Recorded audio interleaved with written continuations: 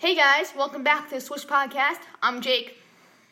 And I'm also Jake. And today it's such an honor for the Swish podcast crew to welcome radio play-by-play announcer for the Mets, Wayne Randazzo. Thank you for joining us, Wayne, and we can't wait to get started. So, Wayne, I hope you've been staying safe during the quarantine, and as a Mets fan, it's such an honor to have you on. So, how have you been? I'm doing okay. Ready to get back to baseball. Hopefully, looks like that's going to be happening soon. Yeah, so are we, of course. I think all baseball fans are. It's a lot different, but we all definitely are. So, we hope that you and your family are staying safe, and let's start this interview. So we're just going to start with some just normal questions, and our first one, something you probably get a lot. Like, when you were young, did you play, like, any sports, or were you just, like, into, like, broadcasting, and just recording, like, stuff about, like, sports and stuff? Well, yeah, I played baseball growing up and did that through high school. It was mostly the sport I played. I played some basketball in the yard and stuff, but mostly I was a baseball guy and really enjoyed playing the game and learning about the game and watching it on TV and all that. So it was always my first love, and I'm happy to and fortunate to be a part of the game the way that I am. So at what time in your life did you really know you wanted to be in broadcasting, kind of? Well, I was pretty young. I was always interested in watching baseball on TV and was always fascinated by the announcers and on the radio as well. Growing up in Chicago, there was a ton of great announcers to listen to and to hear every day, like Harry Carey and, John Rooney with the White Sox and Pat Hughes, who ended up doing Cubs radio when I was still a kid, still does it now. So it's they've always had great announcers in Chicago. Tom Brenneman was a big influence on me wanting to be a broadcaster. He was a really young broadcaster at the time, working with the Cubs, and it was watching him and how good he was, and felt like I wanted to do that too. Plus, how fun Harry made it. So it was just always something that I was attracted to, and had the opportunities to pursue this. So, speaking of the White Sox, when you were growing up, what was your favorite team and player just to look up to? Not like broadcaster, but like player and team. Well, I was a big Ryne Sandberg fan. Sandberg was the second baseman for the Cubs, and he was just really fun to watch because he made it look so easy on the field. He was effortless playing second base, and he made every play, and he won the Gold Glove every year. I think he won it 9 years in a row. He was always in the All-Star game. He was always in the MVP running, and obviously ended up being a Hall of Famer. But watching him play every day was always really fun for me because of how good he was and how easy he made it look. Robin Ventura was another guy that I really liked at the time with the White Sox. Of course, he came to the Mets later, but Robin was kind of the same way. He was really easy to watch play. He was a great left-handed hitter. Always seemed to come through in the clutch. That Grand Slam single in the playoffs was not a fluke. He hit many Grand Slams in his career, and is up among the all-time leaders in career Grand Slams. So he was always very clutch, and another kind of quiet but extremely good baseball player to watch every day.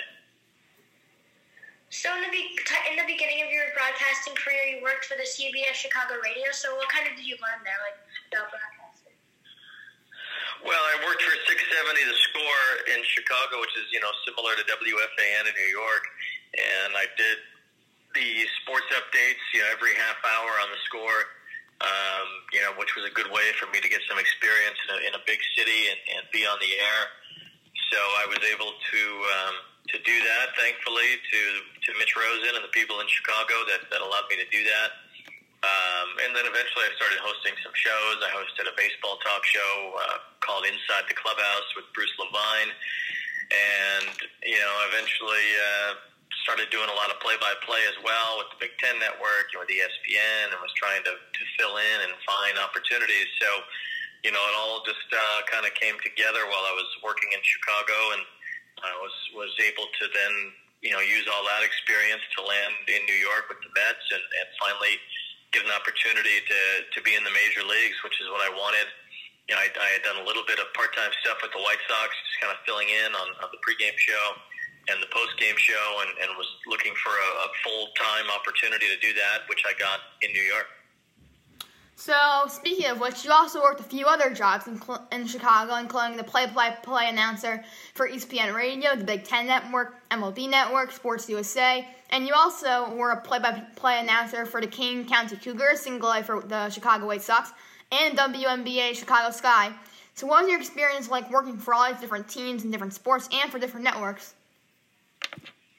Yeah, I think for young broadcasters, that's a really good look at what you kind of have to do to get experience, right? You have to take on as much as you can, and I was fortunate that I was able to be in a big city and was able to find all these different teams, and that they were able to let me do the games. I didn't do a whole lot of games for the Chicago Sky, but I did a few, and I did one of their playoff games, and it was fun. It was fun to be around the WNBA and to watch women's basketball at that level. The Big Ten Network was my first TV opportunities. They put me on for baseball and softball, and kind of let me get some TV reps when I never had any.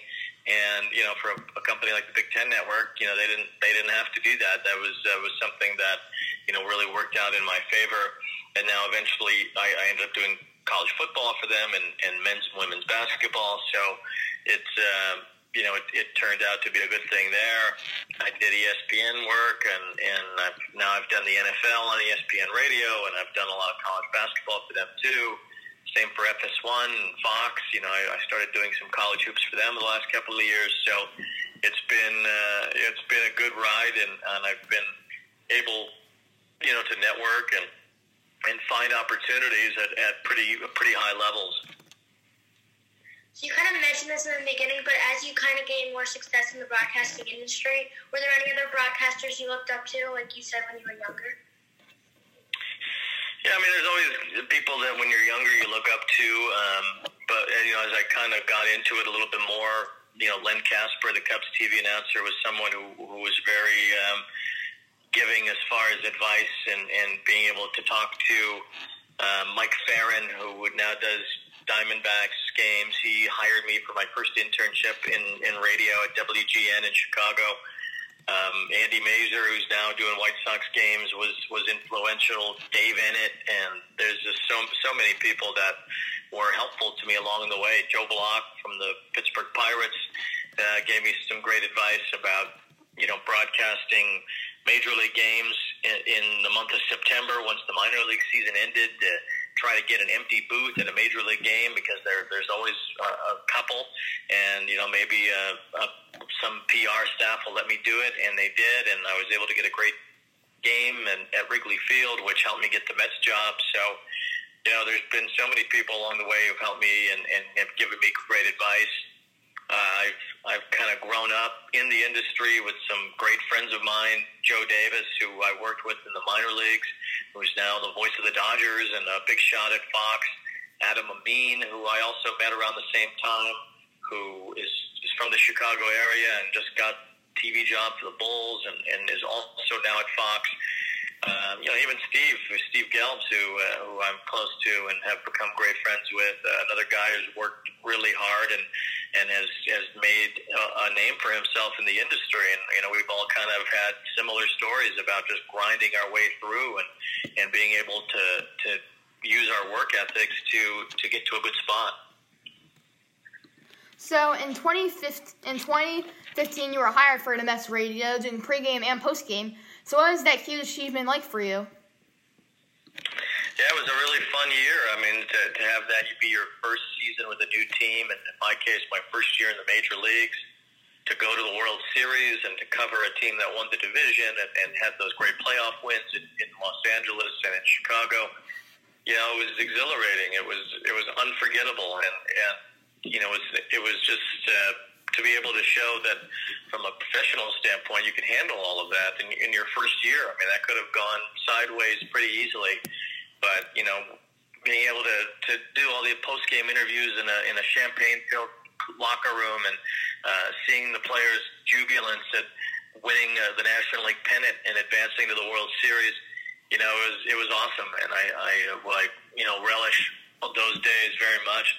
Those were incredible moments to be a part of and to see unfold, and it was thrilling. Unfortunately, they fell just a little short of winning the whole thing, but they got really close and could have easily won that World Series in 2015, and hopefully I'll get a chance again to cover another Mets team that gets back to the World Series soon. So when one of the former Mets radio play-by-play announcers, Joshua, left, you were promoted up to the play-by-play announcer along with Howie Rose. So what was that like for you? Yeah, it was a dream come true. When Josh is a good friend, and I like Josh a lot. Was sad to see him leave for sure. But the opportunity then was there for me to move up and to be Howie's partner, and Howie strongly recommended me for that job. He thought the transition would be pretty easy, and I think it was. And it was everything I've ever wanted to do, was to be a full-time big league play-by-play voice. So it was amazing, and I'm extremely grateful to the Mets and to WCBS for giving me that chance, and now having the opportunity to call as many Mets games as I can, and hopefully get back out and see some of those soon. So speaking of Howie Rose, has he taught you anything particular to help you along broadcasting that? Because since in broadcasters' eyes, he's almost like a legend because he's really famous and for Mets fans. They always listen to him. So has he really taught you anything that has helped you along broadcasting? Yeah, he taught me a lot of things. I think he's been incredibly rock solid in my corner and been an incredible mentor to me. I learn a lot from him just by watching him on a daily basis, just watching how he goes about his business, who he talks to, what kind of questions he'll ask the manager, and little things like that, just to kind of pick up on what he's seeing and what he's paying attention to, and drawing on his history of not only broadcasting the Mets but watching the Mets his entire life. The Mets, he was 7 years old when the Mets started playing in 1962, and he's kind of had a front row seat for their entire history. So, he's an amazing guy to be around, and a great broadcaster to learn from.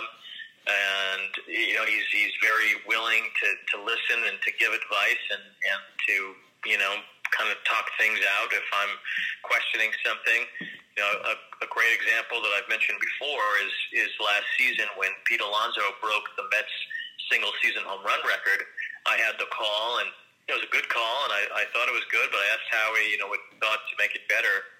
And he said, try to focus more on the moment than the history of the moment, meaning, focus on what's happening on the field and Pete's reaction and the fans, the players, instead of talking about the history of the moment, because you can always get back to that history. But what's happening right in front of you on the field is the most important thing to describe at that time.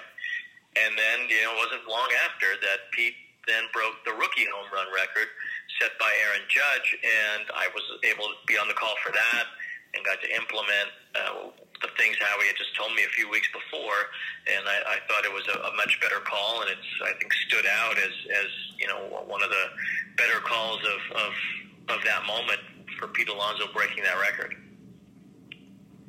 So we're going to hit you with a few MLB type questions here. So how do you feel about baseball resuming? We weren't really happy, but what was your reaction like? Well, of course, I'm thrilled. I think that it's a major thing for baseball to come back, and even though they didn't quite agree on everything, and there's still some bad blood between the players and the owners, it would seem, at least there's going to be some games, and I think that's a crucial thing is for baseball to be on the field and not lose an entire season here. Now, there's a lot of health and safety and a lot of those protocols that need to be adhered to and implemented, and it will be interesting to see how that goes, especially considering that I think when you get to camp next week, there's going to be a lot of positive tests. I mean, that's just the way this virus is right now. So many people have it that don't even realize it or that aren't even sick. And it's going to potentially be an alarming number of people that test positive next week. Now, hopefully it's not, but I think it's safe to say, especially for the guys who've been kind of in Florida and Arizona, where a lot of people are testing positive, that you could see a lot of those tests positive next week. So, it's, at that point, they have to try to make sure that it doesn't spread around, that they can get through this, and that they can play through whatever season they're going to have. So it's going to be looming over us the whole time. So, it's just something we're going to have to try to deal with, and hopefully it doesn't get to a point where baseball feels like they can't continue. So, speaking of the Mets, since you work for them, how do you think they're going to do this year in the 60-game season that the MLB has agreed on? Yeah, I mean, it's almost impossible to predict 60 games, right? I think over 162, a normal season, you can kind of see, who's got what working, what kind of team has been built for this type of success, and then you can kind of play through it. And some teams fall short of that, some teams go beyond it, but you have a general idea of what a team is going to look like.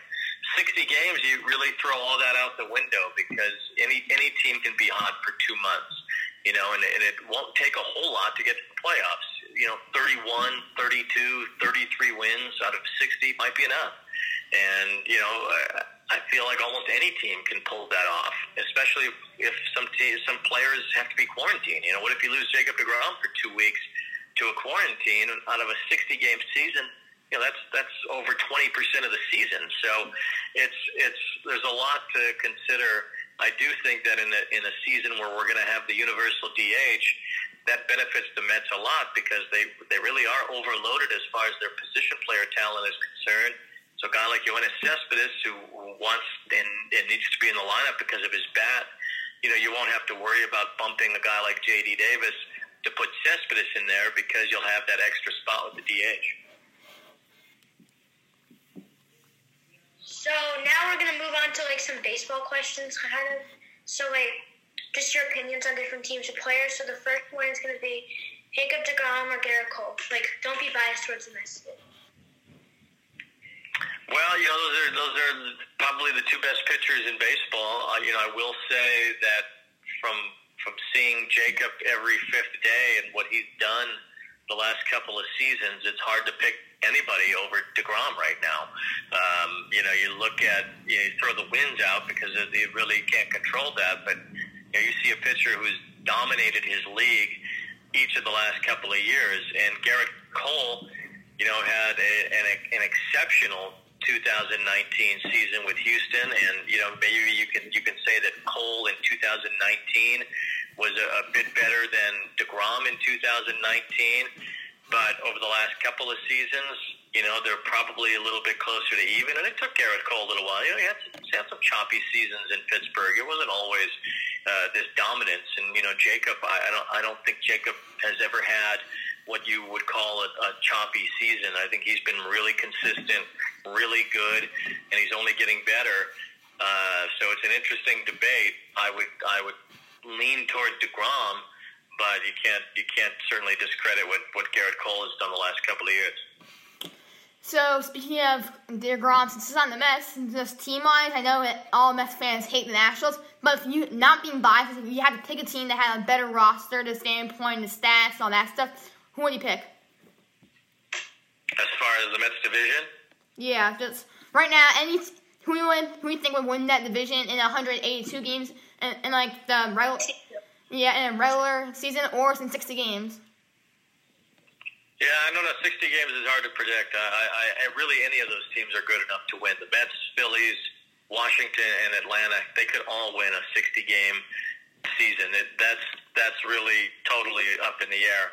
I mean, certainly going into the season, it seemed like the Braves were the team that was the most complete.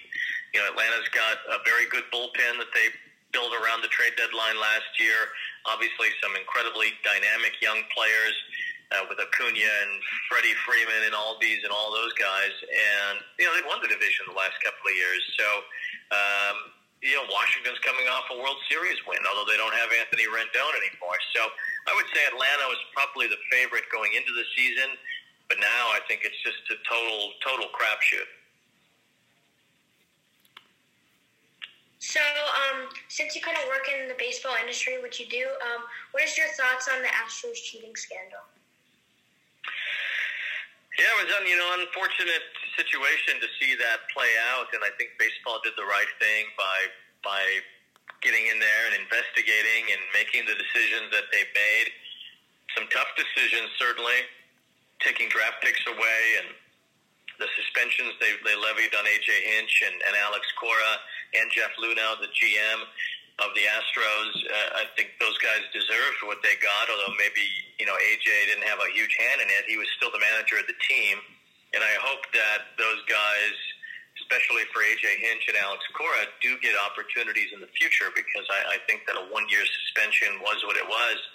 But that shouldn't mean that they are not allowed back in. They shouldn't be blackballed because of that. And the Astros players have a lot to answer for still, I think, too. And it's they kind of lucked out in the sense that they might not play in front of any fans at some point this season, because I think the fans were really going to hammer them throughout the year. They would have been certainly some big-time villains, and it would have been interesting to see that play out and how they would have handled that.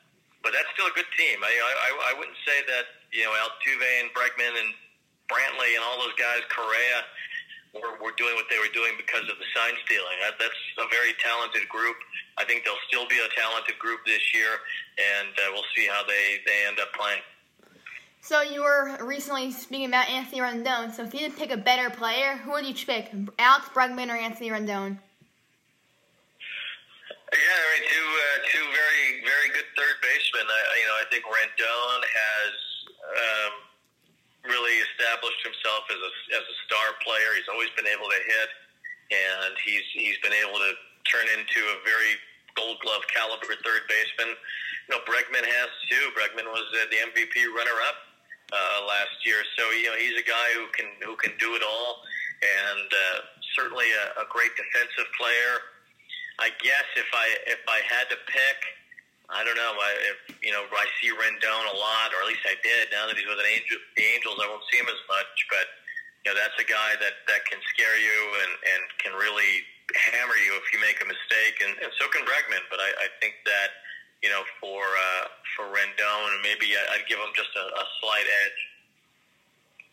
So this one might be tough because Pete Alonso's a young guy, and then Freddie Freeman's like more of a veteran. But who would you pick to have on your team if you like? Between Pete and who? And Freddie Freeman. Well, Freddie's a great established player. I think that's an answer that will probably change in the next few years, because Pete is going to continue to blossom as an all-star type player, and he'll get better defensively as he continues to play. Freddie is one of the best defensive first basemen in the league too, on top of what he does offensively. The Braves are lucky to have Freddie Freeman, and he's a tremendous player, and I think Pete's going to be on that level, if he's not already, very soon. So if you pick a bear, so both these guys are old, but they in their primes they were insanely good catchers. So Buster Posey or Yadi Molina? Yeah, Buster was probably a much better offensive player than Molina. Yadi probably none better defensively than Yadi, but Posey was almost as good on defense as Molina, and a much better hitter. So I think that's a little easier of a choice to lean toward Buster Posey. He helped the Giants win 3 World Series, and I think is a guy who's going to be Hall of Fame bound one day. Yadier might be too, but I think Buster Posey, you look back on his prime years, and he was probably the best catcher of this generation. So who do you think was more fun to watch, David Wright or Jose Reyes? Well, I guess it just depends on your definition of fun. I mean, Jose Reyes was such a fast, elite-type speed player, a guy who can punch a ball in a gap and get a triple. He's the Mets' all-time leader in triples and stolen bases. He's done a lot with his legs that most people can't do. David was a different player, a skilled defender at third, a great hitter, a guy who could spray the ball all over the field, hit a lot of home runs, would have easily become the Mets' all-time home run leader had he just been able to play a few more years. So it just depends on your definition of fun. I don't think there's a wrong answer for that, because they were both such fun players to watch in very different ways. So, speaking of this great players, a lot of teams have really good players right now. But if you make a prediction, who do you think is going to win the World Series? I know you said that every team has a shot, but who do you think is the front runners right now, in your opinion? Well, I think going in, you kind of keep the same thought that you had going in, right? The Yankees are going to be a favorite. The Dodgers are going to be a favorite. And then, you see how it boils down over 60 games. I mean, you're going to have a freshness to the pitchers that you might not have had. Going into October, you're at the very end of a long season. It's tough, and the pitchers are gassed, and it's a different look. In this case, by the time you get to the playoffs, at that point, the pitchers are going to be just hitting their stride. Even with the short spring training, it's going to take a little bit once the season begins for the pitchers to really feel like themselves. So by September and into October, the pitchers are going to be at full strength. So it's going to be a totally different look to the playoffs than what we're used to. A team like the Mets gets in, boy, Jacob deGrom can really power through in October. More so than even usual. So it's going to be interesting. I would lean myself toward any team that is stacked from a pitching standpoint, and that points you right back at Washington, Scherzer and Strasburg. I think more than ever, pitching in the playoffs this year will be of the utmost importance. So if you find a team that really has a head and shoulders difference from a pitching standpoint than the others, then I think that's the team that really is going to make the most noise. So our last question today is going to be a Mets question for you. So do you think Edwin Diaz and Jerry Familiar will bounce back, and then Dylan Betances will return to his 15-16 type form?